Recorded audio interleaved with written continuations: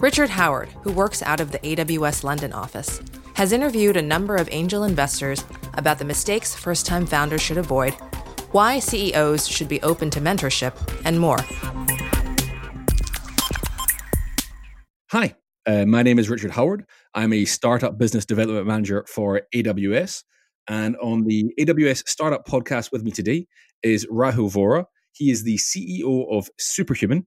Prior to that, he was the CEO of Reportive, which was purchased by LinkedIn.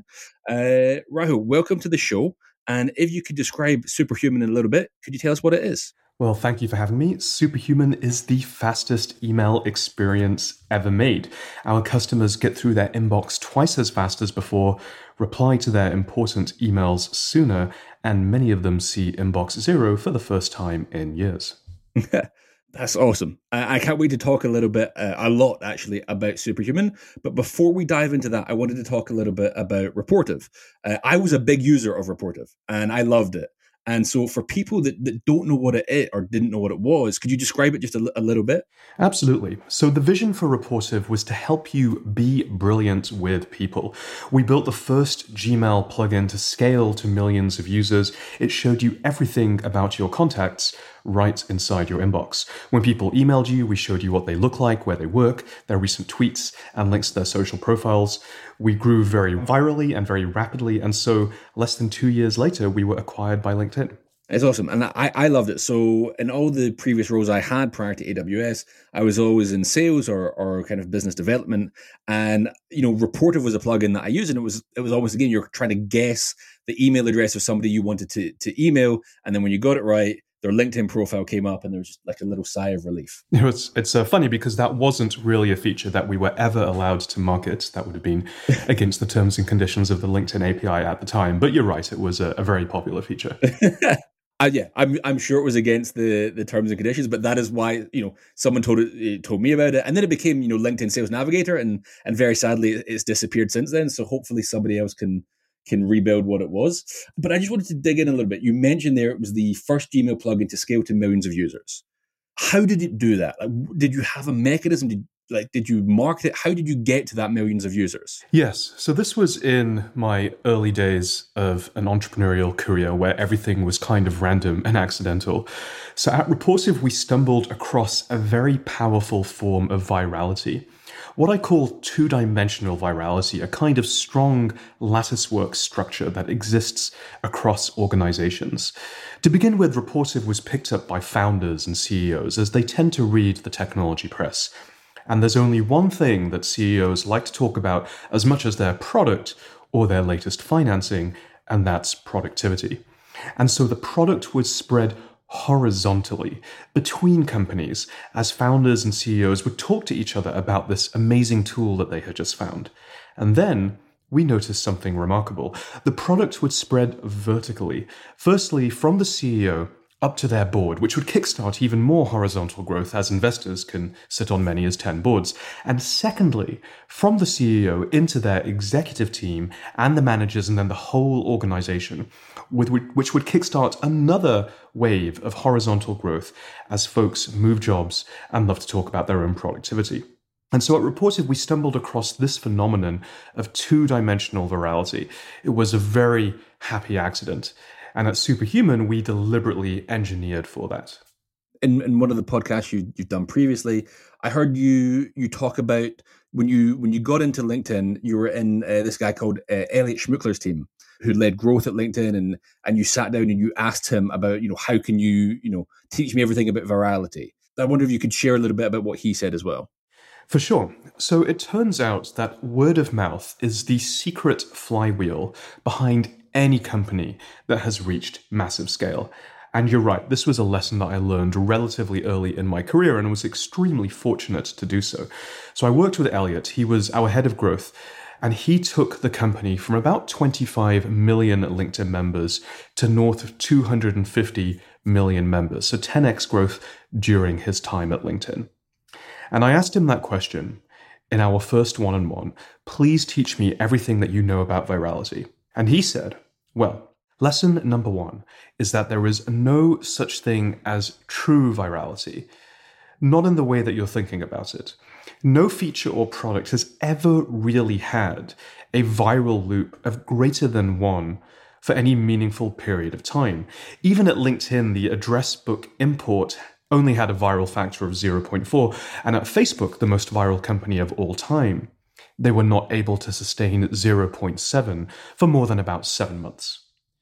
And so at the end of the day, it always comes down to word of mouth organic spread. It comes down to brand. It comes down to building a product that people love.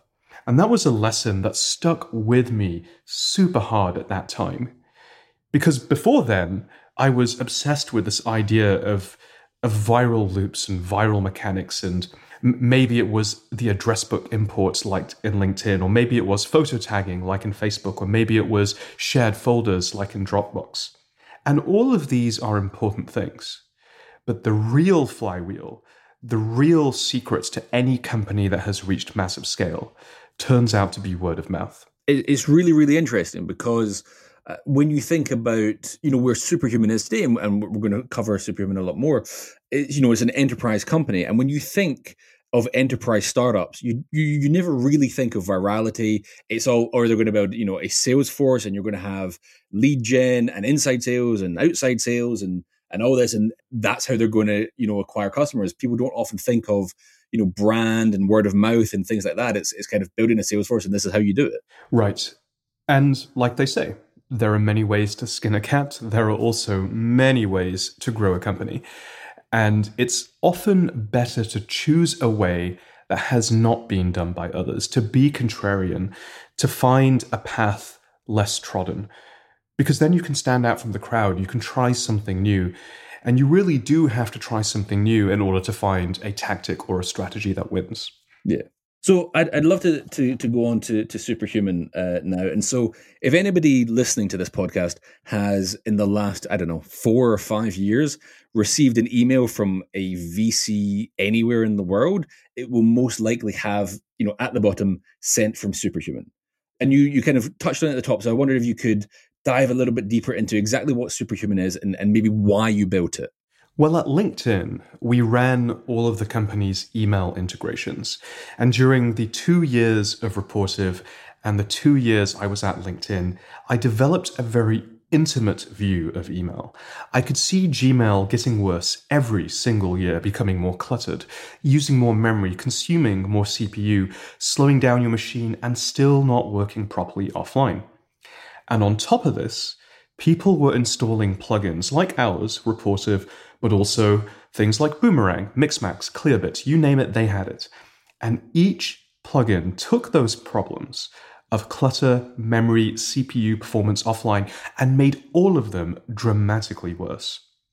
So we decided it was time for change. We imagined an email experience that is blazingly fast, where searches are instantaneous, where every interaction takes place in 100 milliseconds or less, an experience where you never had to touch the mouse, where you could do everything from the keyboard and fly through your inbox, an experience that just worked offline. So you could be productive from anywhere, and an experience, of course, that had the best Gmail plugins built in natively, and yet somehow was subtle, minimal, and visually gorgeous. And so with all of that, we built Superhuman. As of now, so Superhuman has been going for some number of years, but it is still in kind of invite-only phase. Is that correct? We run a waitlist. So yes, broadly speaking, I'd say that's correct, although I think our waitlist is widely misunderstood. Tell me why it's misunderstood. What is misunderstood about it? Well, I think a lot of folks believe that the closed waitlist process is designed to create scarcity, to drive word of mouth, maybe even to create FOMO, that sense of missing out. But nothing could be further from the truth. And I think that marketing fundamentally boils down to the Paul Graham adage: build something people want. Now, we have yet to spend a single dollar in marketing, but people really want to get through their email faster. And so in a very real sense, Superhuman markets itself. And we do now have 320,000 people on our waitlist. And a lot of folks think that that's some kind of marketing technique, but it's not actually true. We work around the clock to get through that waitlist as fast as we can. And what folks may not know is that for each new user, we do a live concierge onboarding. This is a 30-minute one-to-one video call with one of our wonderful onboarding specialists. And in these onboardings, we teach faster workflows to get to inbox zero. We teach powerful shortcuts so you never have to touch the mouse. And if you're very far away from inbox zero, we wipe the slate clean so you're within a stone's throw of it. And that's the reason why we do the onboardings and why we run the waitlist. No, it makes sense. I guess when you have a product that is so new and innovative and you want people to really get the full benefits of it, it makes sense to have that almost intimate, hands-on introduction to it from somebody. And, having that one-to-one with somebody is great. And I read that you actually did the first, I think it was 200 or so onboardings yourself. Yep, that's about right. Probably 300 or 400. Okay, and then so this gets me to a question, and I want to dive a little bit deeper into the onboarding process and how you have gone from you doing it to scaling it. But you're a multiple-time founder now. Do you feel that it is imperative that the CEO, the founder of the company, does these first, in Superhuman's case, onboardings, but in other companies' case, the first sales to really understand what the customer is asking for and how they're going to use the product? 100%.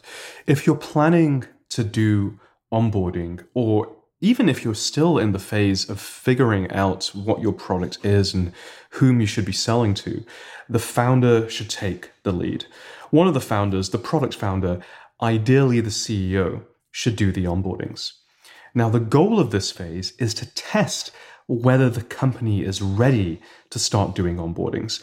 The assumption is that of all the people in the company, the product founder should be able to do them best. After all, they hold the most integrated view, and they should already have a wide range of skills across sales, active listening, and user experience design. And so at Superhuman, like you said, I did the first several hundred onboardings myself. And in this phase, I wouldn't be too concerned with how long the onboardings take. In fact, at that time, I would often take up to 2 hours myself. And each onboarding had about 6 different parts then. So first of all, I would start by giving a demo of Superhuman and sharing all of the things that made it magical and delightful. Second, I would remind the person that Superhuman is a paid product, and I would quickly measure price sensitivity using a methodology called the Van Westendorp methodology. And for those that don't know about it, it's one of the quickest and easiest ways to figure out pricing. And then number 3, I would ask the person how they do their email, and I would take note of all the Superhuman features I would want to show them. Number 4, I would then show them how to get through their email, but twice as fast as they were doing before. Number 5, I would insist they do their email with me for about half an hour. Now, this part is crucial because every single time I would find 5 to 10 bugs, and I would then take these bugs back to the team and insist that we fix them for next week. Now imagine if we didn't fix the bugs. Next week, those exact same issues would be reported, and we would not learn anything new. But if we did fix the bugs, then next week we would be able to learn about the next set of issues. And then finally, I always love to gift the person to thank them for all their time. I'd often leave a special bottle of whiskey or a special wine or some other really thoughtful gift. And during this phase, I would be collecting data on how these users are doing. What is their engagement? What is their retention? Their product market fit score, their NPS, their virality. And the crazy thing is, we found for all of these metrics that we were beating industry benchmarks to the point where we were category leading. And so in this fashion, I ramped to about 5 or 6 onboardings per week. And I would say after this, if you've done around 200 onboardings and you still have great metrics, then you know that onboardings could work for your company. And you're ready to move to phase 2 of onboarding. So tell us, and I guess phase 2 is kind of scaling it out, not just having the founder do it and kind of training a team of people to do it. Sure. In phase 2, the thing to test is, can another senior member of the team who is not the founder take the lead? The primary goal is to show that somebody else can do the onboardings and still produce great metrics. In our case, I asked our head of growth to do the onboardings. Now, this phase also has a secondary goal, which is to iterate the onboarding experience towards something that can scale. In our case, we were able to get the onboardings from 2 hours down to 1 hour and without impacting any of the metrics. They all remained category leading. Our head of growth ramped to 20 onboardings like this per week. And if, after you've done another 200 onboardings, you still have great metrics, then you know that onboarding works for your company, even when it is not you doing them. And at that point, you're ready to move to phase 3. As the founder, as somebody who I guess feels a lot of ownership over Superhuman, over the product, over the customers, did you find it difficult at all to let go a little bit? Or was there kind of a moment where you're like, it's time, and if we're going to ever scale this thing, I need to be able to let go? I didn't find it that difficult at all, actually. It became, and I think this is true for most founders and CEOs, it became a part of my week that I really enjoyed. I love spending time with customers, but which I could feel becoming lower and lower leverage over time. As a founder, as a CEO, your primary job is to continually build leverage. And that means continually get more out of each hour every single week than the previous week. And so each week, if you're doing the same things over and over again, by definition, you're not building leverage. So as soon as I knew that we had something special, my mission became, well, okay, how can I start to build leverage? How can I scale this? How can I build a team? Phase 1 was you. Phase 2 was your senior leadership, your head of growth. And then what was phase 3 of the onboarding process? In phase 3, you build a full stack growth team. Now here, full stack means that everybody on the growth team does a little bit of everything. Demand generation, lead qualification, customer support, and of course, onboardings themselves. The primary goal of this phase is to show that somebody other than a senior member of the team can do onboardings and still produce great metrics. The secondary goals of this phase are to further evolve the onboarding experience towards something that can scale, and crucially, to create the training plans for phase 4. So we hired 3 growth generalists in this phase. They got the onboardings from 1 hour to 45 minutes, once again, without impacting any of the metrics. And in this phase, I would expect the growth generalists to each be doing around 20 onboardings per week. If after a few months, you still have great metrics, then you know that onboarding works for your company even when it's done by new employees at some scale. And so at that point, you're then ready to move on to the 4th and final phase. And the 4th and final phase is? When you build a team of onboarding specialists. This is a role that specializes in nothing but doing incredible onboardings. And once these folks are trained and ramped, they should be able to do the onboardings better than anybody in the previous phases, including the founder, including the CEO. The primary goal of this phase is to scale revenue whilst maintaining everything that makes the experience delightful and magical. And during this phase, we got onboardings down from 45 minutes to 30 minutes, once again, without impacting any of the metrics. Now, it is super important to run a comprehensive training program for each new onboarding specialist. They are now the front line of the company, and you want to ensure that the customer experience remains incredible. At Superhuman, our training program is 8 weeks, and once fully ramped, each onboarding specialist is able to do 35 to 45 onboardings per week. Now, when founders get to this phase, they often ask me what the ideal background for an onboarding specialist is. Most founders assume that they should look for a sales background, and this can certainly work very well. But we have found that other backgrounds can also work very well too, notably teaching and hospitality. So I would encourage founders to look more widely and to build a diverse team as possible. For sure. And it's really interesting that you kind of honed in on the training and the ramping up, because I think a lot of founders, a lot of early stage companies, they're hiring great people, but what they want is those great people to hit the ground running the second they walk in the door. And they somewhat discount the value in training and ramping up and making sure this person that you've hired and you spent a lot of time and money hiring is actually going to be as effective as possible once they're full-time doing the job. 100%. If anything, I would over-invest in training rather than under-invest. I would spend the extra few weeks rather than try and squeeze training into a shorter period of time. And the pressure is understandable. The most common reason for a startup to miss their revenue plan is because they scaled their onboarding or their sales team a little bit slower than they thought they would. Hiring people is tough. Training people is hard. It is going to take longer than you think it will. But it is a false economy to do the training too quickly. Because remember, these wonderful people are now the front line of your company. And they represent the company. They represent you. So overinvest in training rather than underinvest. For sure. And it's something that I didn't, not that I didn't believe in, but I didn't realize how important it was until I got to Amazon. And Amazon has a full-on 2 to 3 month ramp process. And, tell every new hire, we hire you because you have this bias for action. A lot of the people in the startup business development team have founder backgrounds, and so they want to hit the ground running.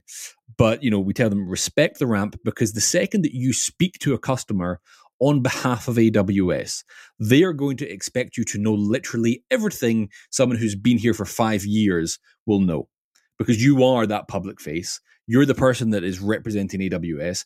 And if you have been here for a week and you don't know anything, that is a really bad customer experience. I completely agree. For any of us in customer-facing roles, and that could be, there are so many, that there's business development, there's onboarding, there's community, there's evangelism, really whatever it is, people look to us for our expertise. They're often looking for the safety in the knowledge that the person they're talking to knows their stuff. And if you crack in that confidence, or if you don't know the things that you should, then they might consider that other vendor. They'll be like, well, the other team seems to know their industry a little bit better. And so there really is no shortcut for this. Study everything, complete the training, and to founders who are listening, design the most comprehensive training program you can. One of the ways that we thought about it is to go back to our university days and to think about the lectures that we went through. And for the most part, they weren't particularly good, because, delivering a great lecture is hard. But ask yourself, what would make a fantastic training program? What if you could take all the things you didn't like about studying at university or learning at previous companies and do the opposite? What would that training program look like? So that's the onboarding process, and it's incredibly in depth, and it's obviously worked incredibly well for Superhuman. But one of the things I wanted to ask, so you mentioned that there are 320,000 people on the wait list, but you haven't done any marketing. So I wondered, how have you acquired 320,000 people who wanted to try Superhuman? Is there a tip? Is it PR? Is there something else? We, from the outset, anticipated a growth strategy with 3 core pillars. Number 1 was PR, and I think we've definitely been able to punch above our weight for the frequency and the quality of press coverage for a company of our size. The second was virality and brand building, and that's a direct link from Elliot's advice all the way back at LinkedIn nearly 5 years ago at this point. And the third was content. So, for example, about 1.5 years ago, I wrote the article on product market fit that you mentioned earlier, and that has become, in that year and since, the most widely shared entrepreneurship article. Now, it's actually nothing to do with Superhuman. It's what I hope will be a seminal piece for the entrepreneurship community going forwards, and a piece that every single founder should read. And it's my way of giving back, because it's something that reaped tremendous benefit when we implemented it at Superhuman, but it also gets our brand in front of every single founder. And that's great content marketing, because every single founder should be using Superhuman. And so those were our 3 pillars of growth: PR, virality, and content. And I think you guys are, in the press a lot for a company that is in closed beta. Is, you've raised a Series A, but you're not a public company, and you're not in a bunch of cities like, an Uber might have been in the early days. I remember, so I worked at Uber back in 2012, and we used to have a joke that, if Uber sneezed, TechCrunch would write about it. And it's just because the founder had a great relationship with a bunch of the journalists there. and it worked incredibly well. And whenever we launched a new city, that's what worked. And our first audience in any city were the founders, was the tech audience, people that read TechCrunch, and it was an incredible way of getting people on the ground to know about us. And then when the service was really good, then we had the word of mouth, and that kind of spread virally. But you mentioned there the product market fit article, which is probably is the article that I share the most with founders. And my guess, I don't know if First Round share the information with you, it's probably the most popular article on the First Round kind of blog.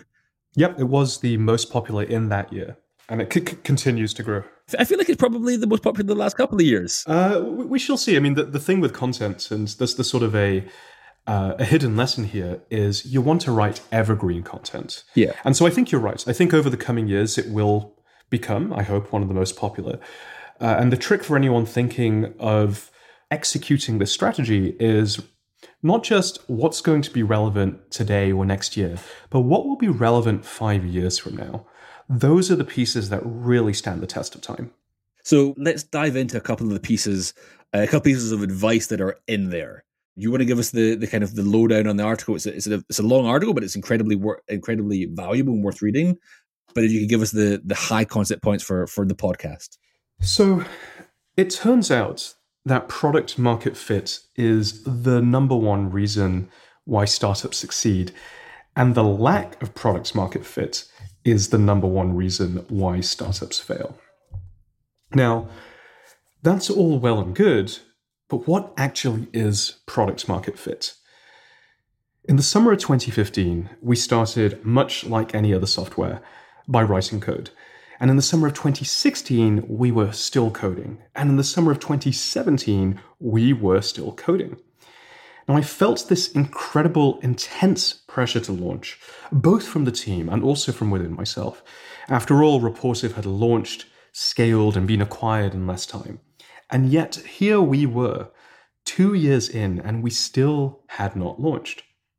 But deep down inside, I knew that no matter how intensely I felt this pressure, a launch would go very badly. I did not believe we had product market fit. And then, although I knew it, I couldn't just say that to the team. These are super ambitious, hyper intelligent engineers. They poured their hearts and souls into the product. I needed a plan. And so, in the April of 2017, I started my search for the Holy Grail, for a way to define product market fit, for a metric to measure product market fit, and for a methodology to systematically increase product market fit. Now, I searched high and low. I read everything I could find. I spoke with all the experts. And I came across Sean Ellis. Sean ran growth in the early days at Dropbox, LogMeIn, and Eventbrite. He coined the term growth hacker. And Sean found a leading indicator of product market fit, one that is benchmarked and predictive. Just ask your users this: how would you feel if you could no longer use the product, and measure the percent who answer very disappointed?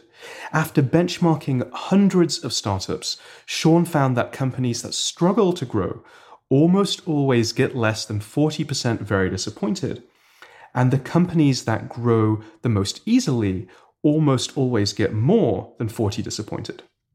In other words, if more than 40% of your users would be very disappointed without your product, then you have initial product market fit. And the great thing is that this metric is more objective than a feeling. It predicts success better than Net Promoter Score. And it is not only the best way to measure product market fit, we used it to develop our very own product market fit engine. And that's the primary focus of the article that we just mentioned.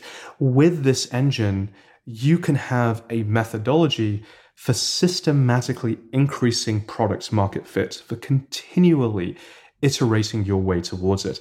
And the engine even automatically can generate a roadmap that is guaranteed to increase product market fit.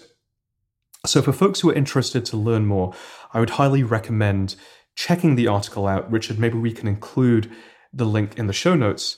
And the last thing I would say on the topic is, in the last few months, because it's become such a hot button topic, it is literally the most important thing for any founder to think about. I've started working with a company on building a product to help get you to product market fit. That's awesome. And so for folks interested in that, it's called Viable Fit, viable.fit. And so they've taken the whole content, the whole engine that we described, that we built with sticks and glue and Typeform and Send With Us and Help Scout and a whole bunch of things that we roll together. And they've built one product to do the engine from start to finish. So check out the article and check out viable.fit. For sure. We'll put notes to both of those in the podcast. So I was rereading the article this morning, and it kind of occurred to me, it's like, you know what, 40% seems like low. If I had no idea of this, if I think that 60% of my users would be okay or somewhat okay with my product not existing, that feels like a lot of people. So 40% feels low to have that product market fit, but you've done all the work. Sean Ellis has done all the work, but just anecdotally, it looks like a lower number than you might expect. The nuance is in the wording of the question. And this is why it's so much more powerful than the net promoter score at measuring the degree of emotional connection or the degree of utility or necessity of your product. So let's go back to that question again. How would you feel if you could no longer use the product? And you give people three choices: very disappointed, somewhat disappointed, and not disappointed. So let's imagine how you would have to feel to answer very disappointed. I would be very disappointed if I could no longer use this product. That's a really high bar. It's a much higher bar, actually, than I would recommend this product. People recommend products all the time. Doesn't necessarily mean they'd be very disappointed without them. And so it really gets to the heart of how much they need or desire it. And one of the other things that you mentioned in the article was that you asked the customers what they loved about the product and what type of people should the product be for. And you built these word clouds out. And one of the things particularly about the product that people loved was the speed of it. And then you kind of doubled down on speed and you made it even faster. And then you asked the people that would have been somewhat disappointed, what would be important for them. And you built a word cloud out of that and kind of, that kind of laid the groundwork for your product roadmap. And so one of the things that I wanted to ask, and this kind of comes back to like a quote from Jeff Bezos, and I'm contractually obligated to include one quote from Jeff Bezos in every AWS podcast. I don't know if you read his shareholder letters, but one that he wrote in 2016, and I'm just going to quote it directly here, was, customers are always beautifully, wonderfully dissatisfied. Even when they report being happy and business is great. Even when they don't yet know it, customers want something better, and your desire to delight customers will drive you to invent on their behalf. So, he goes on, no customer ever asked for Amazon to create the Prime membership, but it sure turns out that they wanted it. So you have this word cloud of things that they have told you that they want or told you that they really love about the product. But how do you invent on their behalf when it might be something the customer doesn't even know that they want? You have to find the theme. And I've never worked at Amazon, so I'm going to stab in the dark here at the theme. But if I were to guess, as a long-time Prime subscriber and fan of the company and what you all are building, I would guess the theme is everything you want right when you want it. And that started with books and then went on to retail, and now it's services as diverse as groceries and Prime and compute power and really everything. With Superhuman, the theme is speed. It's power. It's living your most superhuman actualized self, living up to the potential you always believed you had. And so you're right. You can't always just depend on what people are asking for. And so to invent the things that will delight them, but which they'll never think about, you have to think of things that fit the theme. And so what we do at Superhuman is we hold regular offsites, whereas the entire company, we're only about 45 people, so we can still do this. We go to a location and we pick an aspect of the theme and we brainstorm towards it. And that's where many of our most powerful features have come from, features that no one ever asked for. So I'll give you an example. We have this feature called Split Inbox. It allows you to take your inbox and to split it up into disparate streams. And if you're a manager inside a technology company, you have a lot of streams of email to worry about. It might be, on the one hand, GitHub and Jira, or on the other hand, Office 365 or Google Docs. And we've all had the experience of someone sending us a document or tagging us on a pull request and saying, hey, did you see my email? Or did you see my request? And we say, I'm sorry, I missed it. It got buried. And in doing so, we're being bad managers. Now, with Split Inbox, we can pull out those streams into a separate inbox and promise to ourselves and to the teammates that we serve, I will inbox zero this every single day, regardless of how busy the rest of my inbox gets. Now, I have a stream for documents, I have a stream for engineering, I have a stream for recruiting, another one for customer support, and then one for team email and outside email. We would never have thought of that feature, I think, just in the product team alone. That idea came from an engineer who was living that problem with their GitHub notifications. And so that's the way I would approach it. Figure out the theme, and the question in the article that points to that theme is, what is the main benefit of the product to you? And then hold regular offsites, if you can do that, brainstorms if you can't, to think of new ways to satisfy that theme. That's really, really useful, great advice, actually. And so the last question I'm going to have on the article was, at the end of the article, you mentioned where your product market fit score is. I think it was at 58% at the time of the article. Where are you guys now? So it moves in the region of 50 to 60 at any given point in time. The key with this score is you're always going to want to widen and scale the market, because if you don't, you won't grow. Now, in doing so, you will encounter people who are kind of like the customers you had before, but a little bit different in certain ways. And so the score might go down. In fact, I would go so far as to say the score will almost certainly go down. And it's our jobs to keep the score high by continually running the process, by continually finding out what it is those people need, how you can improve the products for them, and catching all the little edge cases that perhaps didn't matter in the early days because you just didn't have the volume of user or that type of user. And so it oscillates. So long as you're keeping it above 40%, you're in good shape, though. So that's everything that we're going to cover on the product market fit article. Like I said, we'll link to it in the show notes. Everybody should read it. It's one of those things that you should read multiple times as a founder, once every year. I have a couple of books like that. Just keeps you sharp, because there's always things that you're going to forget if it's been 9 or 12 months. So one of the things that's kind of obvious, of, like me, I did a little bit of research and, listened to podcasts, read other things that you'd written. You're obviously a very kind of clear thinker. And I don't know if you are, or you just edit everything down to the nth degree, and maybe the article, was the 87th draft, but I don't guess so. I think you are coming across on this podcast, at least, and every other podcast, and the articles you've written, is that someone who has real clarity of thought. And is that a natural thing, or do you work in it? Are there tips that you have for kind of keeping your mind clear and being very thoughtful about the actions that you take and the things that you write? Well, first of all, thank you for saying so. That's very kind of you.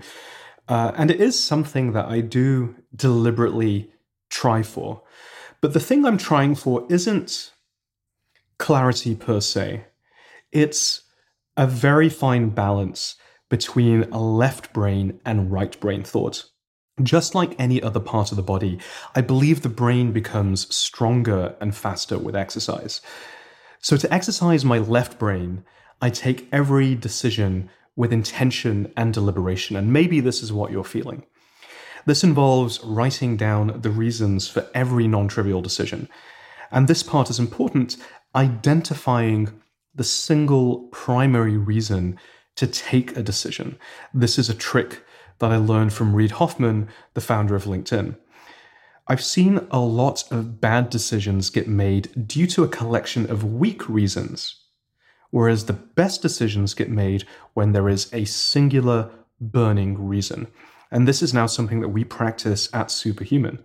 I often ask, what is your single primary reason for this decision? Now, to exercise my right brain, I stay very creative both in work and outside of work.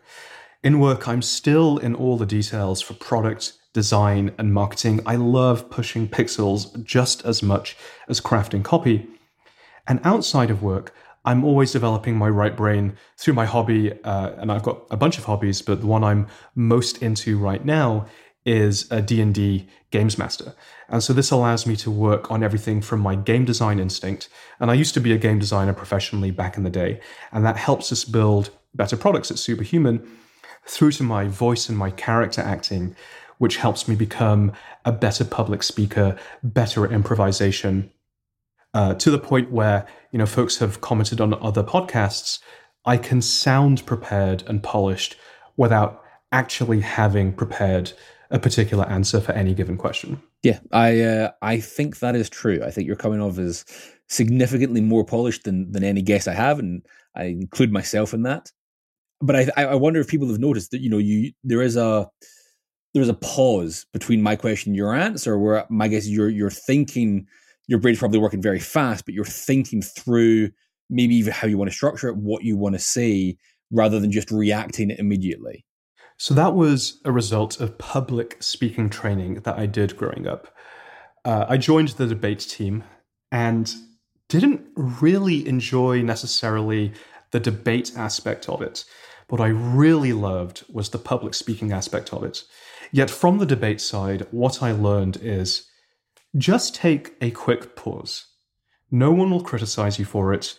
No one will think you're any less intelligent or any less thoughtful. On the contrary, they may actually think the opposite. Oh, he's taking his time. Whatever he's about to say is likely to be a bit more thoughtful.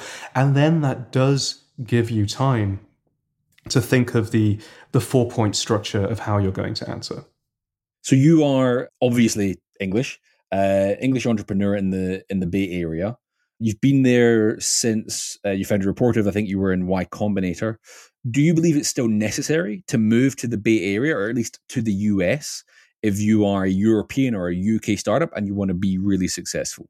In short, no, I don't think folks have to move.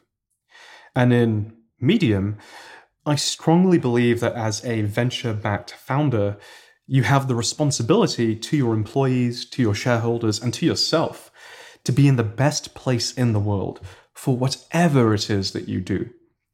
So in 2010, if you were building a consumer internet company like Reportive, there was no better place than Silicon Valley. And in 2014, if you were starting the fastest email experience in the world and deliberately aiming it at founders, CEOs, executives, and managers, there was no better place than Silicon Valley. But would I start a gaming company here? Probably not. The gaming development talent is elsewhere. Now, talent aside, the one thing that Silicon Valley does have, and this makes it unique in the world, is a mind-boggling abundance of startup capital. The engine of wealth creation is so strong here that the amounts of investment dollars available are truly off the charts. If you add up all of the venture and growth capital that flows through Silicon Valley and compare it to the rest of the world, it's shocking how much more Silicon Valley is. So if your company is one that could benefit from venture capital, I think you really do owe it to yourself to ask whether you should be here, because if not, your competitors will, and then they may grow faster than you. So the true arbitrage for those who are willing to do it is this. Number one, the CEO moves to Silicon Valley. They pay the very high cost of living. Silicon Valley is the most expensive place to live in the US. But in return, they get networked with the investment community, and they can raise incredibly large amounts of money at valuations that might be 3 or 4 times higher than rest of world. In other words, they can out-capitalize their competition. And number 2, their R&D team works in the rest of the world. They get to pay a relatively low cost of living, and more importantly, live in much nicer, more nourishing, culturally more diverse places. So not only does the company raise more money than its competitors, they get to spend it much more efficiently, and then perhaps the employee base can also be much happier. Now, it's a very special kind of arbitrage. You can't easily change a company to being that. So it really most applies to companies that are starting today. When you're 2, 3, 4, 5 people, if I were to do it all over again, that's the way that I would do it. So one of the things that I've noticed in the UK is there is a growing abundance, nothing close to the Valley, but a growing amount of startup capital. There's a growing number of angel investors as well, whether they come from tech or not. But what there isn't is the appetite for risk. The people aren't looking, they're always looking for traction. If it's an unsexy market, you're going to struggle to raise, even if you've got decent traction. And, like you mentioned, the valuation numbers are going to be lower, even for really solid, great businesses. There's a company that I advise the CEO. She is amazing.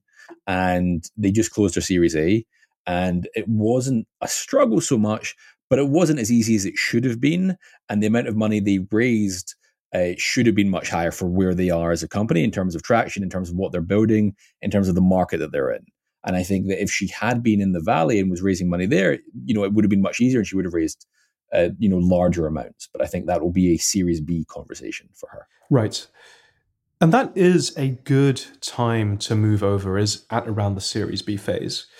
But from the perspective of an investor, if you're not willing to take risk, you're not going to get reward. And I'll talk specifically to angel investing, which is where I spend most of my investing time. For those that don't know, I also run a really fun seed fund with one of my friends, Todd Goldberg. We've made about 20 angel investments to date from that fund.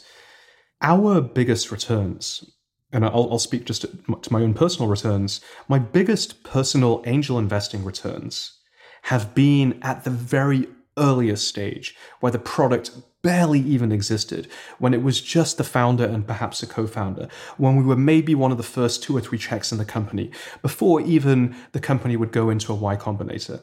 For those companies, I'm anywhere for 50 to 70 times my return on investment. On paper, of course, at this point. Those companies may still not work out. Sure. But on paper, 50 to 70x. That's a big deal. Now, if I had waited to YC Demo Day, or if I had waited to the seed round, or even the Series A, I'd be 1.5x or 2x, or maybe even 3x. And there is a huge difference between even 3x and 50x your return on investment. So if you want to make money in the angel investing game, you got to seek out risk. You got to find the founders who you would go to bat for whatever product they're building. I believe that's where the best returns are to be made. For sure. And when you are angel investing, is there anything in particular that you're looking for in founders? I think that being a good angel investor is about looking for the reasons why an investment could work. Why is this founder great? Why is this founder going to take over the world? I often, for example, get asked, are there red flags? Are there things you avoid? And I mean, absolutely, yes, there are. But the absence of red flags doesn't mean you make the investment. And so to make the investment, I look for 3 very specific things. Firstly, I look for founders who have the following magic combination. On the one hand, they know how to make something people want. And on the other hand, they know how to make people realize they want it.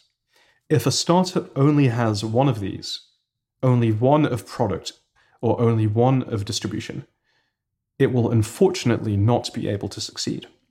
Secondly, I look for founders that demonstrate exceptionally high levels of grit. And I define grit as the combination of passion and perseverance. Passion means that the founder will not easily get distracted with new interests or goals, and perseverance means that the founder will follow through with hard things despite epic challenges. And the founders that are both persistent and relentless in moving towards making their startup successful are the ones that demonstrate perseverance. Thirdly, I look for the possibility of $1 billion outcome. Actually, the most common reason why I end up passing on a great founder with a good business is not because there was anything wrong with the founder. Often they're incredible people, but because I could not get to conviction that the business would support a huge outcome. And this is one of the nuanced differences when you're investing your own personal capital, or you have a fund, even if it's a small fund like Todd and I run. You really do have to look for the billion-dollar outcomes.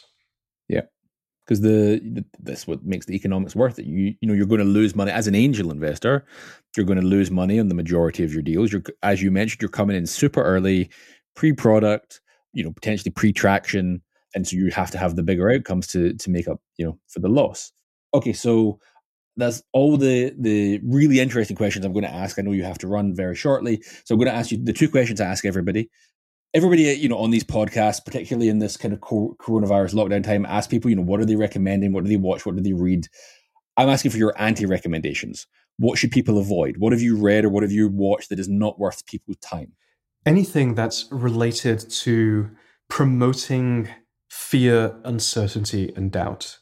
I think one of the best parts of human psychology is our unending ability to source and create new hope. And if there's one thing that I don't like about current media, whether it's cable news or whether it's social media like Facebook and Twitter, it's how what spreads is misinformation and what spreads is negative energy. And good news does not spread. Yeah. And so I think we owe it to ourselves, if we want to be responsible members of society, to limit our exposure to content which, if we think about it deeply, we might think, well, maybe this was designed to create hysteria or to create a feeling of fear, because ultimately that's what makes these networks sticky and engage. Yeah. And it's sad that that's true, but it's true. What's interesting is that the last three people, yourself included, so Fred Destin, partner at Stride, investor in PillPack and Deliveroo, and Reshma Sohoni, who is the co-founder of Seedcamp, basically both answered the exact same thing, which is, get off social media. It is negative. It is not good for you. The last question is, who would you like to hear on a podcast like this that you may not have heard on a VC investor startup podcast before? How interesting. I would love to hear the growth stories of companies, but not necessarily from the founder's perspective. So let's get the heads of growth at the critical moments in time. A person who springs to mind, who actually now is a VC, Mercy Grace, works at Lightspeed Ventures. She was early head of growth at Slack in the early days. So let's pick those most interesting companies and find the heads of growth, maybe when there are about 30, 40, 50 people, folks like Elliot, who I mentioned earlier on the podcast, and have them tell their stories. I was fortunate to work for one of them at one of the most iconic companies of our time, and most people don't have that experience. So let's help them tell their stories and give them a platform. That's awesome. Okay, before we go, where can people find you? Twitter, LinkedIn, Instagram, TikTok? Well, I'm obviously on email, rahul@superhuman.com. Anyone should feel free to email me. I'm on Twitter at Rahul Vora. That's my first name and last name. My DMs are open, so just mention me or DM me. And those are the two best ways to get in touch. Awesome. Rahul Vora, CEO of Superhuman, for joining the AWS Startup Podcast. Thank you once again. If you are looking to get started on the cloud with AWS, our Activate program provides startups with a host of benefits, including AWS credits, technical support, training, and other resources to help grow your business. Head to aws.amazon.com/activate for more. Do us a favor and leave us a review. And if you know someone who we should have on the show, or maybe it's you, reach out to us at startupstories@amazon.com. And subscribe to AWS Startup Stories wherever you get your podcasts. Thanks for listening.